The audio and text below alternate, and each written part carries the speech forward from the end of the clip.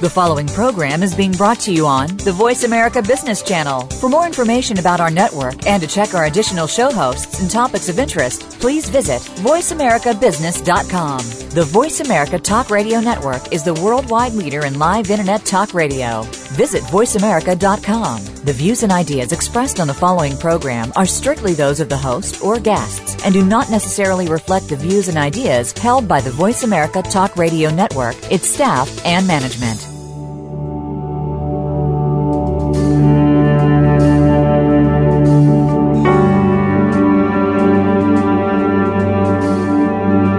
Welcome to In Discussion. Our guest today, George Mooradian, nominated for an Emmy Award for 4 consecutive years, has enjoyed a career in film and television for some 30 years, talks to his life behind the camera.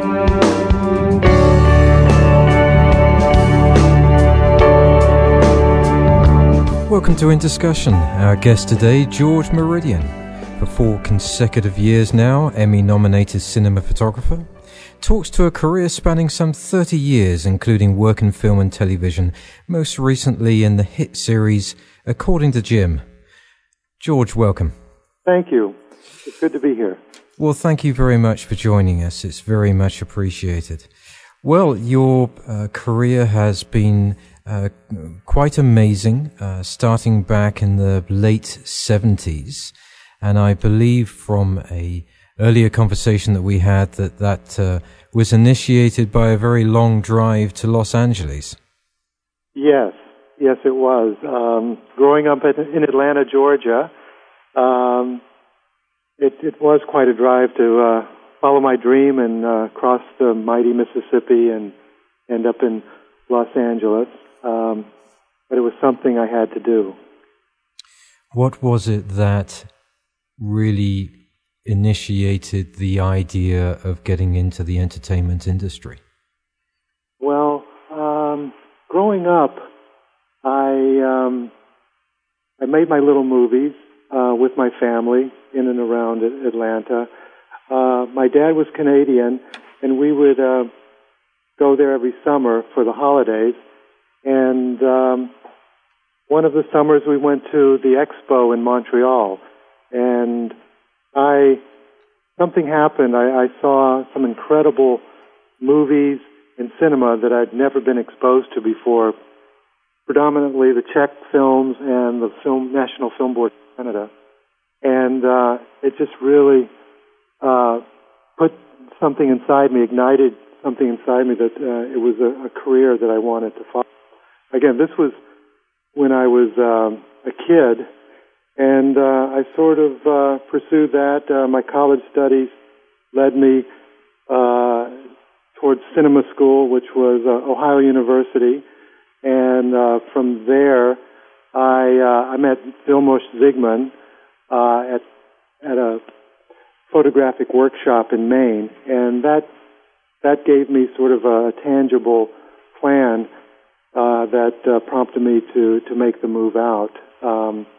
But that was also a turning point, meeting Vilmos. Now, was that the impetus to take you behind the camera, or had you considered other parts of the business? That's interesting. Yeah, my dad is a closet actor. It was always in him to be in little theater groups, and he says his claim to fame was being in a John Huston movie, which was filmed in Macon, Georgia. He had a little role there. But no, it was always behind the camera. There was something visually that I wanted to do to tell stories, and I was always fascinated by composition, by lighting, by interacting with people, actors that I would never become an actor, but being a collaborator with them. Now, by 1981, you were an assistant camera position. Yes. And, of course, you were working in the film Escape from New York, the Kurt Russell filming. Yes. What was it about that film that really encouraged you towards the idea of becoming a director of photography? Well, that was, we didn't realize that it would become such an iconic film, but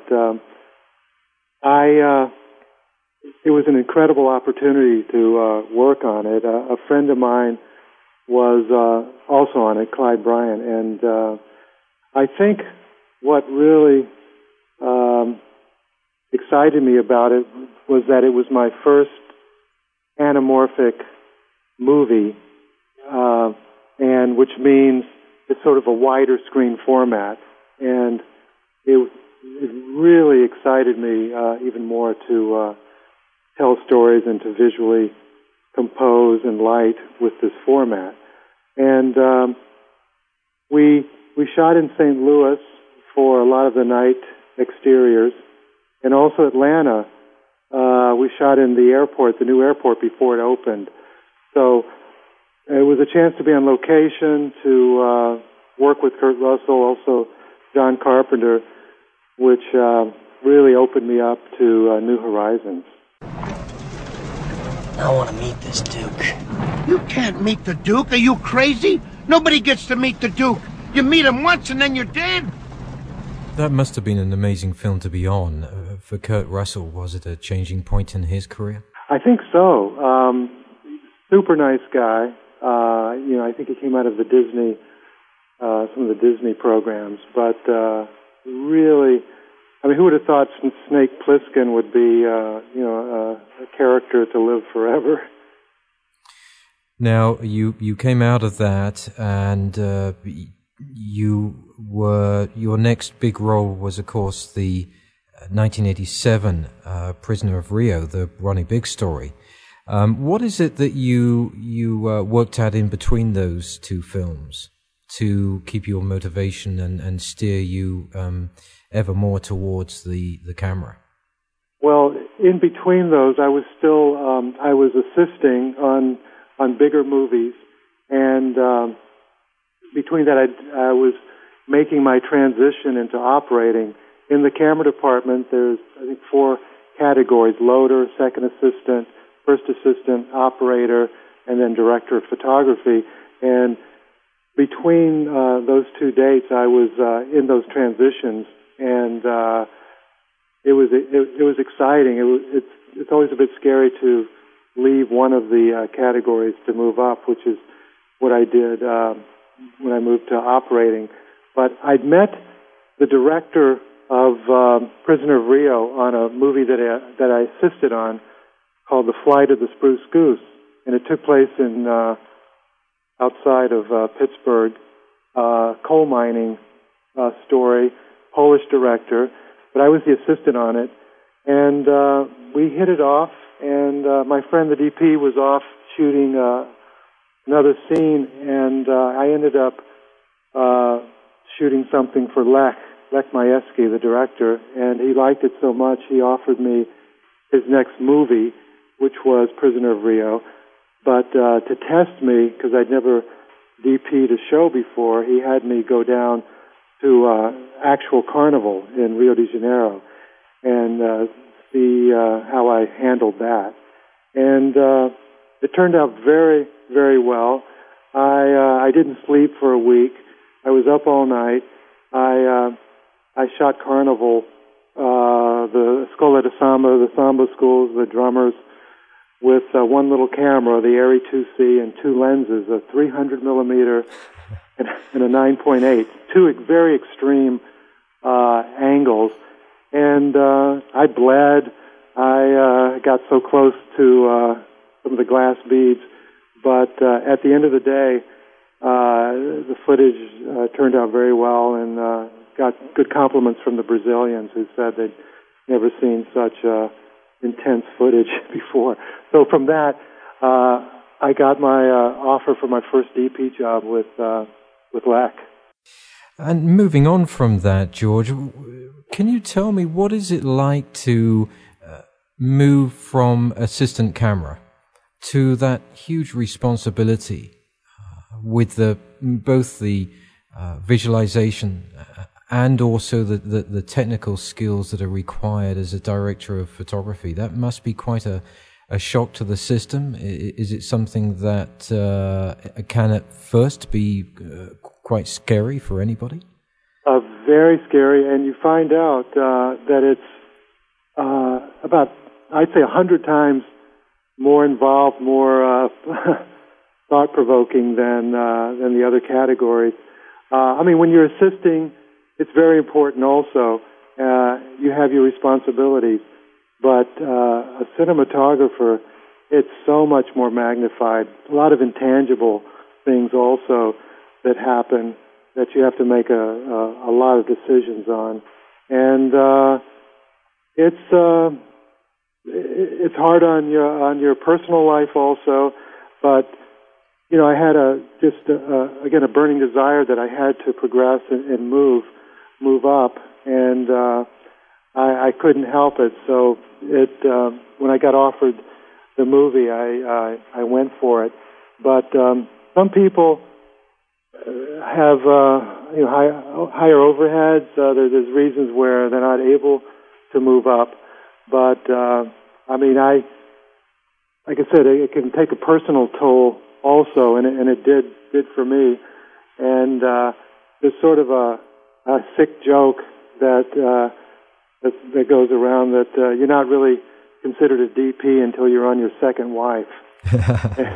And that basically sort of what happened to me.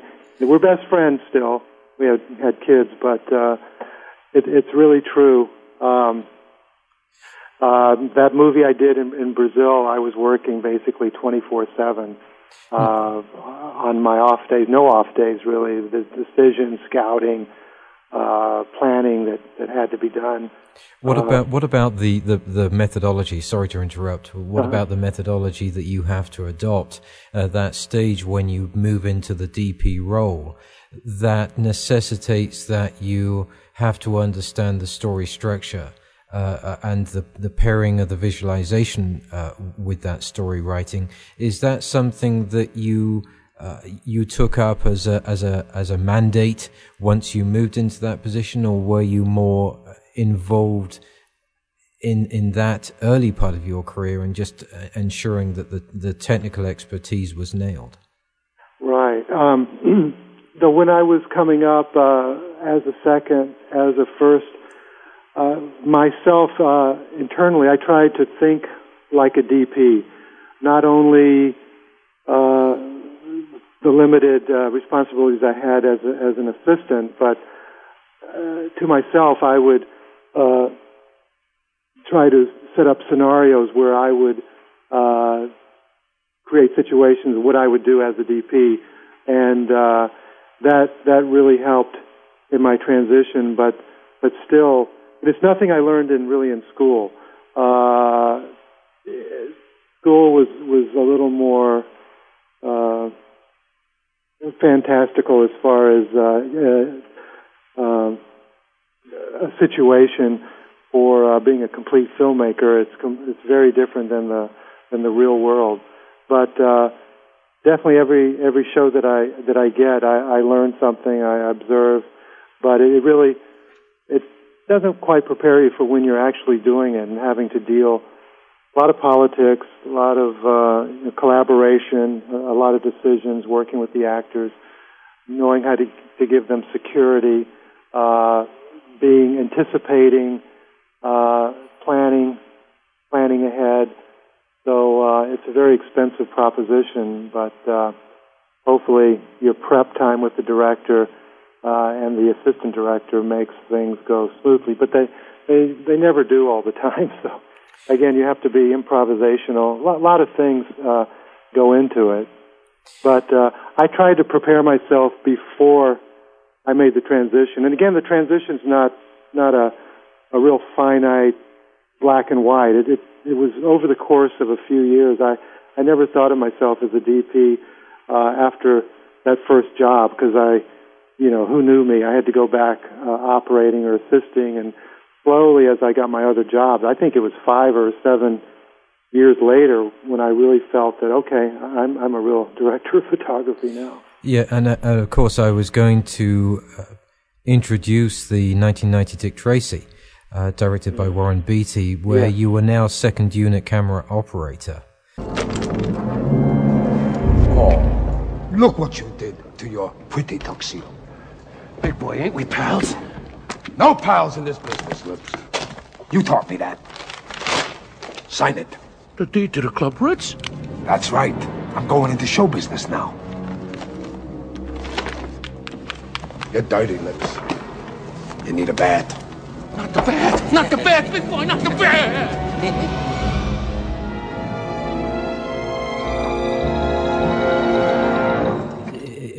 What is it? What is that journey that you have to take, going from the DP on the Prisoner of Rio, and then moving to a second unit camera operator? Is that a move sideways, or is that a move downwards for a short while? Well, for me, that particular film, it was a move to Nirvana, because Storaro has always was and is my hero, and to have gotten an opportunity to work on that as an operator, as a second unit, sort of DP operator, was incredible. I mean, on say a regular film, it could have been considered a lateral or a backwards move, but on this project, every head of department head, was an Academy Award Oscar winner, from the costume designer Milena Canonero, who we named our daughter after. We have a Milena. Vittorio, of course, Richard Silbert, the production designer, Warren Beatty, on and on. It was an incredible experience that I didn't want it to end, but it did when I got a call for another DP job, and I had to leave. So again, the bottom line, I guess that did take precedence, but I learned a lot from Vittorio and the whole working ambience. What was it like to work alongside Warren Beatty? A lot of respect. I really respected him. His sensibilities, his work ethic. He's not just a pretty boy. I wish he did more movies, but he was on the ball. I know before each take, each scene, he'd want us to load up with a new magazine, 1,000 Feet, which is about 11 minutes of film, because his method was to keep the camera running and do take after take after take until he got the performance he needed. So it was trying on some of the actors, but that was his method, and it definitely worked. There was also not a little tension, but a style of the way to shoot this comic book movie. Vittorio sort of had his vision, and Storaro had his, and Beatty had his also. Beatty, of course, wanted longer lenses to look a little more pleasing, and Storaro was more with wider angle, wanted to go that route to give it more of a comic book feel. But they arrived, at a common ground. But Warren's close-ups always took as much care as Madonna's. You must be able to, in that position, standing alongside and yet displaced, be able to analyze somebody like Warren as a human being, and also in a role where here you have an amazing actor, and yet you have somebody who's in a directing role. And I always wonder how that works for them and how it works for the crew around them. I always look back at Kenneth Branagh, the famous English actor, who, yes. Then there was always somewhat a controversy around his ability to be able to act and direct at the same time. And I think, of course, there was a lot of discussion about that. Did you see how that worked on that film between Warren Beatty, the camera, and the acting paradigm? Yes, I mean, you're right. I've been around several sort of actor-director situations, and Warren was really no different. of course, the video assist was forever relied upon, and he consulted with Vittorio and some other people about the performance, but he would always look at playback, and I don't know if it slowed things down, but that's the way it was. But he was very meticulous with everything, and he made sure he got what he wanted before he moved on. So he was very particular about everything, and the same with his directing. So I can remember him doing a take and then looking around and saying cut, and then he'd walk off the set and look at himself on the monitor, and if he liked it, we would move on. But it works out. It works. I had the great privilege of joining Michael York on the program a couple of weeks ago. We were talking about that ability to be able to immerse yourself as an actor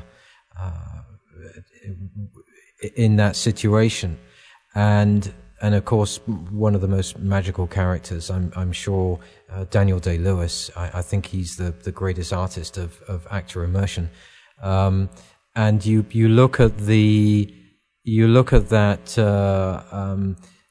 situation with Warren acting and directing, and you wonder how that immersion works, how they manage to maintain the ideals of being the character and yet having to be analytical and methodical behind the camera. It must be quite a challenge, and it certainly takes great expertise to be able to accomplish that. And that, I guess that's where I'm going with this, is that right. I would love to be in your shoes to be able to see that occur. Yeah, I think it's within those certain actors that become directors, the Robert Redfords, the Clint Eastwoods. Probably as they were coming up, they observed a lot of great directors that they worked for, and I don't think every actor can do it, because it is major multitasking. But I know Clint and Warren, they surround themselves with people they know, the crew. Like Warren had used Vittorio over and over again. So I think that gives a certain comfort level and a good sounding board. So I think that helps also. I also worked with Mario Van Peebles, and he was a director-actor.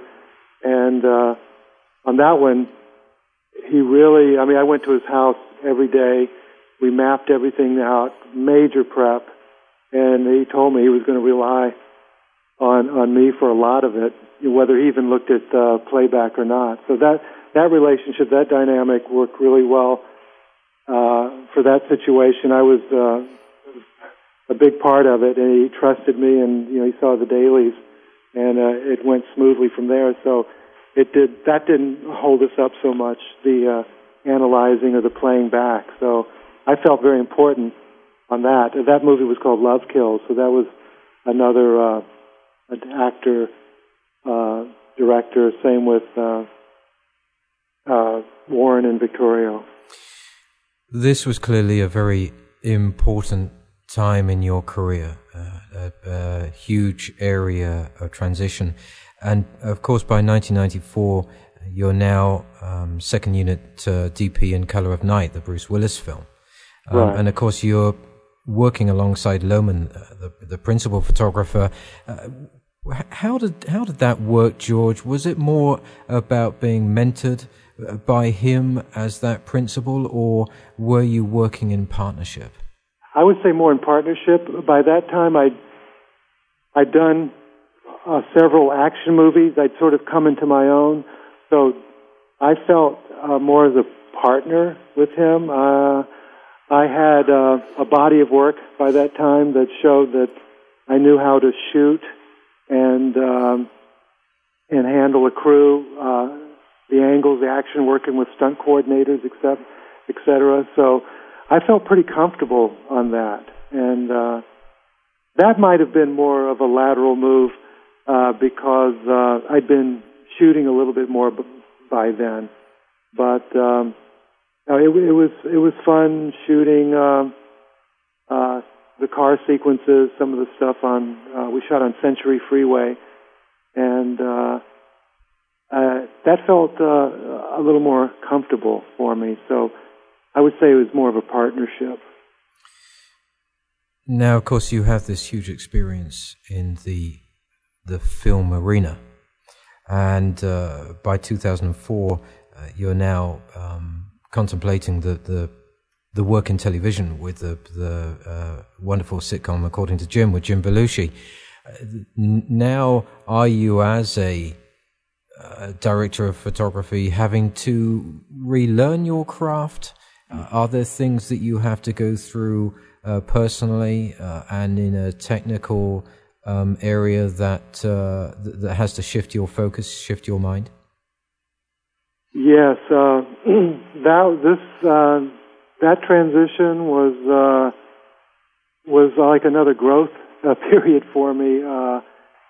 The film business is there are some striations or segmentation to it, television, film, and within television there's single camera, multi-camera, etc. So I'd never done multi-camera. That was a whole different genre that was pretty foreign to me, and I wasn't sure that I wanted to do it, actually. In fact, I said I didn't want to do it, but circumstances moved in that direction, and that transition story is interesting. What was the reluctance behind that initially to move into the television arena? Well, I thought, it might be less of an art form. It'd be less edgy. It might be less interesting or creative for my muse, my cinematography, and I just didn't know whether I wanted to cross that Rubicon to move into it. I had a friend, Jim, who first introduced me or called me about it, and I was doing my movies, very interesting. I was traveling around the world, working with different directors, etc.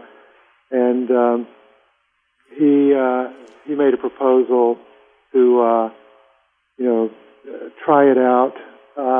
He said, "George, you'll get a steady paycheck every day. You'll get to see your kids every day. You can walk to work, and your family life will be set." were some of the thoughts that he. Plus, the idea of making people laugh and working in an ensemble, kind of in a family situation, where the word is very important. How the humor and the comedy go together. So I sort of was more and more won over, but it still took an act of God almost to get the heads of ABC Disney to accept me as doing it without the experience. Very hard to break into. If you're trying to go from TV to film or film to television, it's hard to get into something that you, say, don't have the resume for. Now, was Jim Belushi extremely helpful? Extremely. I would say, now that I know how hard it is to do that, he was unbelievably helpful. I have gratitude beyond for him, and it was his responsibility for these last 5 years. We'd done 3 movies together before, is where we got to know each other, and Made Men, one of the Canine, the dog movie, and Justice, kind of a courtroom police movie. So we had a respect for each other, and he submitted me for doing his show, which was interesting. Well, as a result of this, of course, your career led into the Bill Engvall show. At this stage, George, you are now working on the According to Jim series, and now you are overlapped into the Bill Engvall show. My goodness me, your life must be busy at this stage. Last year, it was so busy. The busiest I've ever been, the most lucrative it's ever been. Life is good. Accolades are coming in.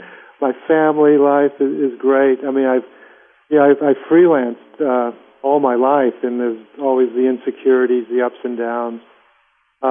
Great ups, great downs.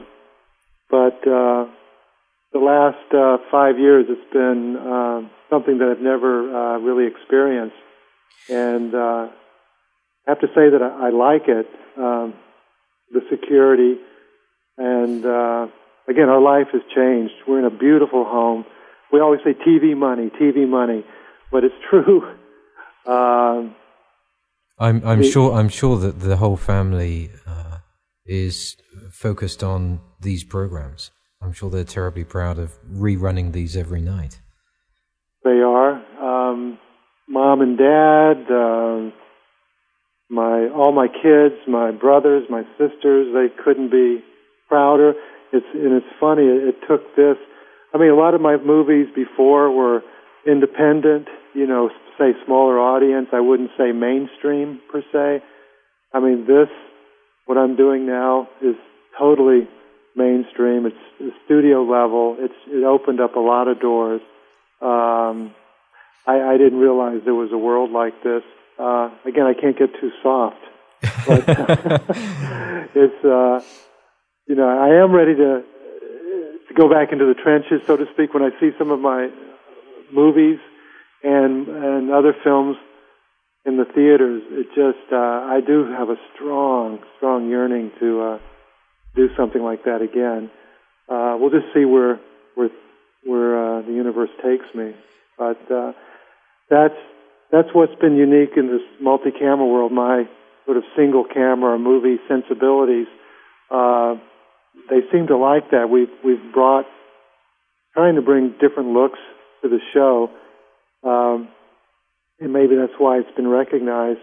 But it's melding the two has been fun, and it's not as easy as it may look. The multi-camera world, it is considered, not the strongest art form, but. And I was going to say, and sorry to interrupt, George, but I was going to ask, you're going from single camera, in many cases in the film world, to multi-camera. Is that diluting the aesthetics for you? Is it diluting the engagement with form and composition and making it more analytical? It can, yes. I mean, on a general note, yes. It can dilute your vision, your photography major, because, you have 4 points of view, 4 cameras, you're looking sort of in opposite directions. So it's a struggle to make everything look interesting with mood, with modeling, with a place of a time and place. And I try to motivate the light. I try to give it a sense of direction, a sense of location. And again, it's not considered as important as the acting, of course, and the words and the funny. It's all about the funny. But when I can bring something to it and tell the story also with light, with composition, with tools that I've used in single camera, it enhances it. And all these nominations have used different things that I've brought to it: car photography, lightning strikes, cranes, green screens, etc., that I incorporate into some of these shows, and kind of heightens everything, which I like. But it's always I'm always trying to motivate the light and the cinematography in this world. Let's listen to an extract from, I believe, the last program, Heaven Opposed to Hell, which features Dan Aykroyd and Jim in heaven.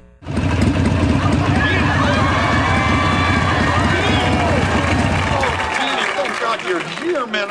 You've got to give me a ride home. Whoa, hold on a second. All right, I know you don't like it when I hug you around the waist. I'll put my hands on your shoulder. No. Listen, man. I got some good news and some bad news for you. Great. What's the good news? We're going to be hanging out together all the time. Yes! What's the bad news? We're dead. See you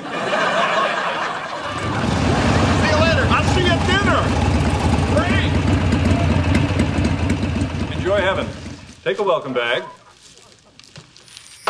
Enjoy heaven. Take a welcome bag. So with this, George, you're now in this amazing environment, learning so much, learning about the technical expertise that you have to take on in television. You're learning about how people work around you. May I put this to you? If you look at actors who work on the stage, they are very much influenced by their audience. It changes their dynamic greatly.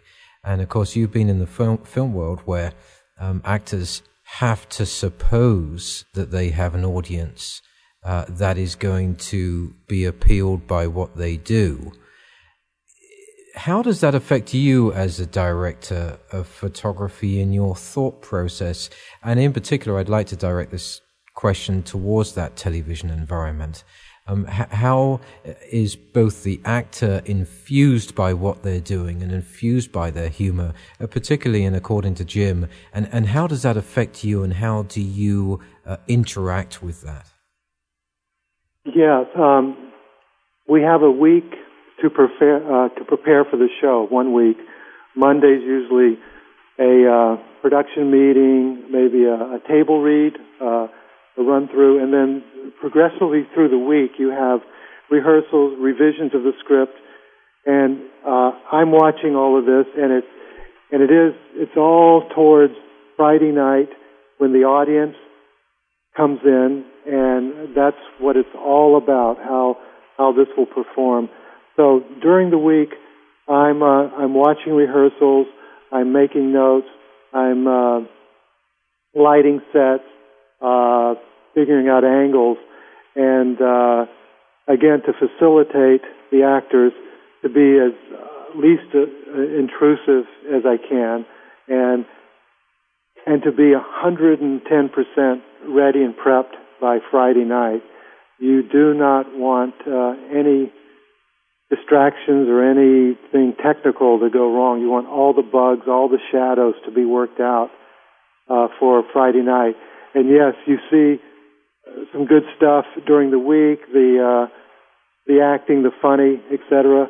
But it does, when the audience is there, the whole set, me, everybody, it's like live, and it's electric, and the performances change, and everything just gets more exciting, more amped up, I would say, and everything gets a lot better.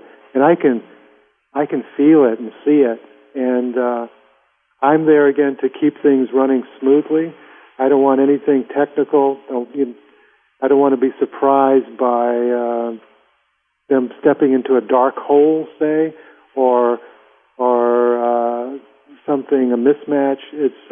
We're there that whole week to facilitate and make the Friday evening as smooth as possible. And it's a lot of fun. I really enjoy that aspect of it. And afterwards, it's great to talk and eat sushi and just relax from it. But I get butterflies even every week in this television world, where on films I sort of get over that after 2 or 3 days of shooting. I've sort of settled in, and I've seen the dailies, and we're in a good groove. But with this television world, I'm still which I guess is normal. I guess I sort of feel like an actor myself, but I just want to make sure everything is in place proper, and again, to facilitate the actors. And if I can add my vision to it, I'm very happy with it. Every show has basic sets. They're called the basic everyday sets, and then they have things called swing sets, which they may have a bar, an airplane interior, car interior, etc. And those swing sets is where I really get satisfaction out of also, because I can play with those and bring my lighting and color to that. So that's where I find my nourishment, so to speak. You know, that final program, Heaven Opposed to Hell, that amazing synergy between these two fine actors. In fact, I would go as far as saying real genius. What is it that you notice about these actors when they walk out of their insulated rooms prior to coming onto the stage? How do you see them? Are they in a different world at that stage? Because it amazes me. My 11-year-old daughter, she loves According to Jim, and I see her doubled over with that program. And that's humor that we see in something like that last program. It must be amazing for you to experience. That must be a huge privilege. Yes, it is. And week after week, but this was the absolute last show of the series, of the season. So it had extra special meaning. And these two guys, they came out of Second City. They came out of Saturday Night Live. So that, and a lot of the people they cast are from those schools, at least according to Jim. So there's a lot of history, and did I learn a lot about comedy and timing from these guys? They're so good. I mean, I could listen to Jim talk forever on psychology and timing. It's fascinating. Do you stand there behind the scenes and often find yourself laughing during these shows? Yes, and it's okay to laugh, which is another thing that I had to get used to. Yeah, I'm sure. The actors, they like laughter from the crew, from the writers, to give them a sense of timing and stuff, where on a film set, it's absolute quiet. So this was it's still a little bit odd to me that we can make noise, in the right places during a taping, during a filming of the show. But that set it was my sort of inspiration was from Heaven Can Wait. Again, I guess another Warren Beatty movie that Bill Fraker shot, and that was, I think, the third heaven that we realized upon that looked right. We had a couple of cloud drop backings that didn't work. So what we see there, the radio audience could see it, was our second or third backing. And I had a lot of lights up above, and I wanted to give it scope. We had cranes, jibs, dry ice, smoke in the bottom. I was very, very happy with the way that turned out. Again, I could get very wide, cinematic, which I really enjoyed. And it felt very film-like to me. So what is it, George, having looked at all these wonderful extracts and all these wonderful projects that you've been on, inspires you most? How has it changed you as a human being, and where do you see yourself going? My goodness me, 4 years running now, nominated for an Emmy. Do you see yourself remaining in the television world, or possibly looking at film, or what's your scope here? I'm wide open. I'm to whatever comes my way. I have to say that I'm very glad that I have television on my resume, and I hope that continues. And I'd like to do both, actually. But you know what I would really like to do is shoot an episode of According to Jim in 3D. This has to follow on from our roundtable program. Yes. I've given you all of these ideas now, George, haven't I, about 3D? I give you the credit, absolutely. Do you not think that would be an incredibly tough proposition in a television setting? Surely in a film like Avatar, right. It must be extraordinarily difficult to achieve that there. Yeah. But obviously now you have a multi-camera setup. I guess in a way that would be extremely challenging, but in many ways very, very dynamic if somebody tried that out. I think it would enhance that experience so much because in general a lot of the multi-cameras appear flat. Again, just the nature of seeing in all directions and the cast needing to be lit well. But in 3D, you could go inside the sets and immerse yourself. I think the biggest obstacle right now, which is probably always an obstacle, is the financial end of it, the budget for making it happen. There's equipment and technology out there that I could do a show tomorrow if... Well, I have to inform you that Panasonic has just come out with a consumer-led 2D camera for $20,000. Wow. Whether it's on the market yet, who knows? And it probably wouldn't be any use in that situation. But I would be interested in the makeup of the shots. Typically, with According to Jim or any of those shows, you're using sequences of cuts. Could it be that if you were using 3D that you could look at fades to enhance that feel of immersion in the show? I think it would be fantastic. Yes, it would really help because I struggle with that every day to again give the sets dimension, to give it atmosphere, and the idea in multi-camera or comedies of situation is you don't want to necessarily break the fourth wall. This sort of three-wall sets, the fourth wall is the audience.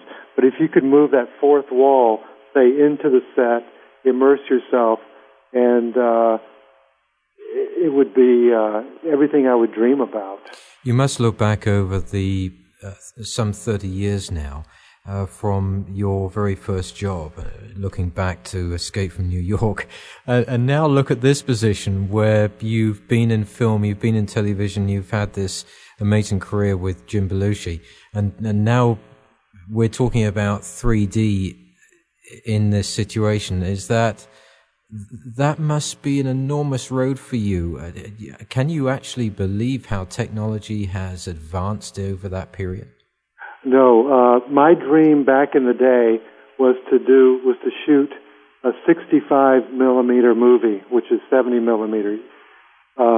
David Lean, 2001. That's what I wanted to do growing up. I thought that was the ultimate. In fact, on Dick Tracy, Aeroflex came out with a 65 millimeter camera that Vittorio and I tested. It's called, I think, the 765, and we shot a scene of Dick Tracy on it. But back then I thought to capture imagery with the largest format at that time was like the be-all, end-all. Now, now 3D is really interesting for me. And I just read about it every day. There's in the Daily Variety today, there's an article about it. CES, Consumer Electronics Symposium in Las Vegas. That's all they're talking about is 3D, S3D televisions, on and on and on. So I still believe, I think the revolution will be in television as much as film, if not more. And we all read about dedicated networks now for in 3D. The World Cup, I cannot wait, in South Africa. Broadcasting in 3D, the opening game between South Africa and Mexico. I will be there. Well, just remember me when you go and pitch this to Jim, that his next show has to be 3D. I will. Over a cup of Earl Grey? A cup of Earl Grey, yes, that would be super. I'm drinking that now. I'm making you homesick, am I? Very homesick, so please don't do it to me. But that must be an enormous opportunity for you.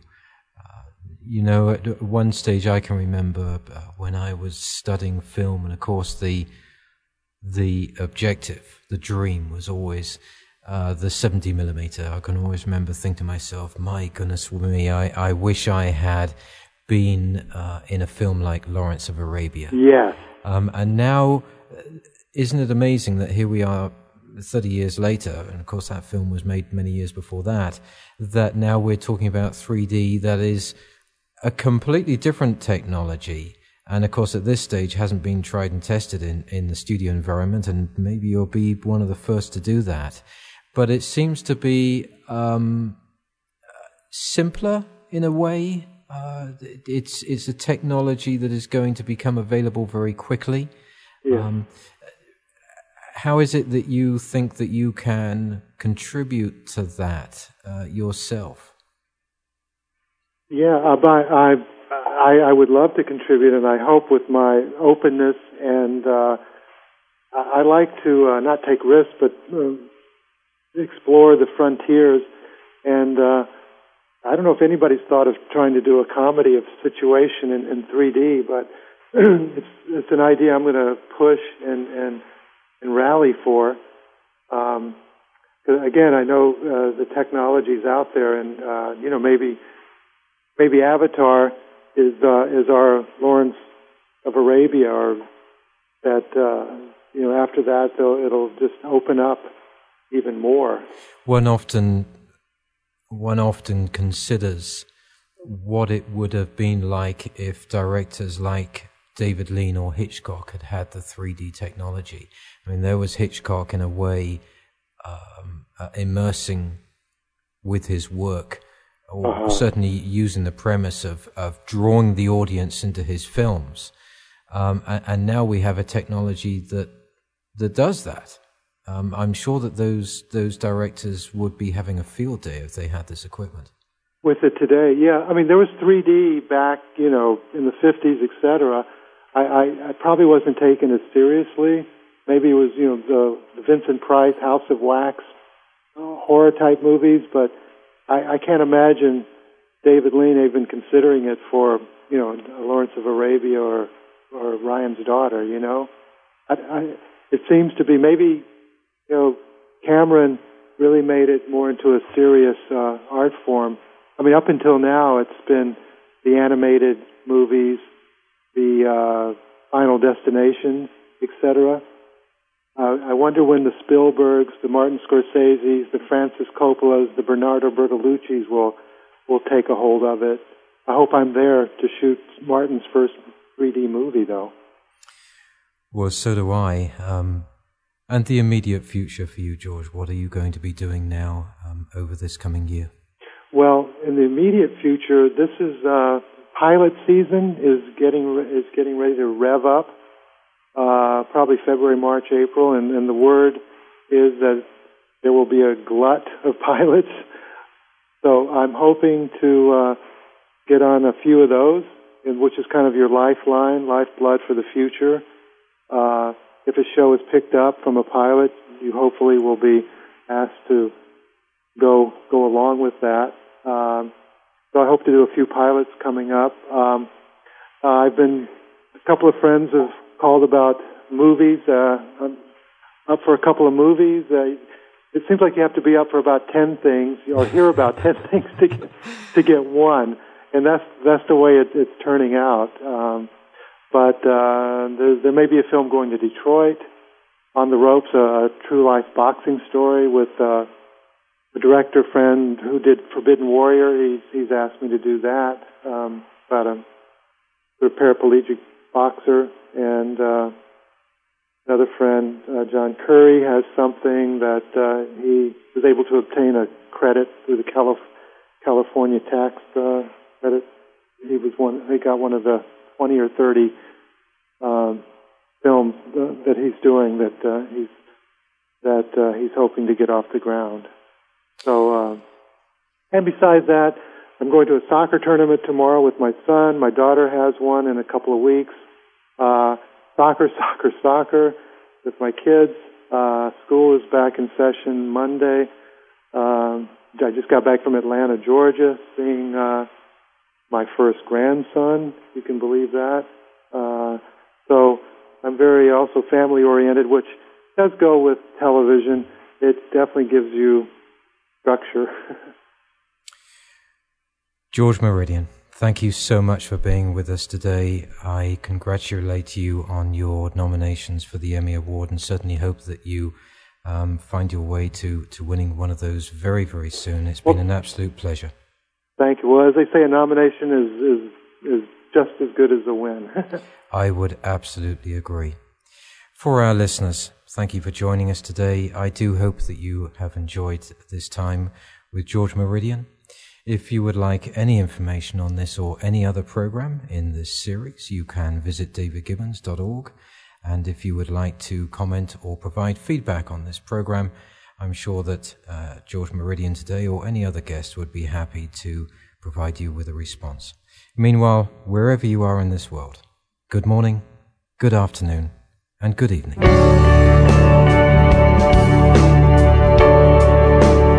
David Gibbons in Discussion welcomes listeners' comments and viewpoints at its blog at davidgibbons.org. This programming is supported by organizations and firms in the private and public sectors.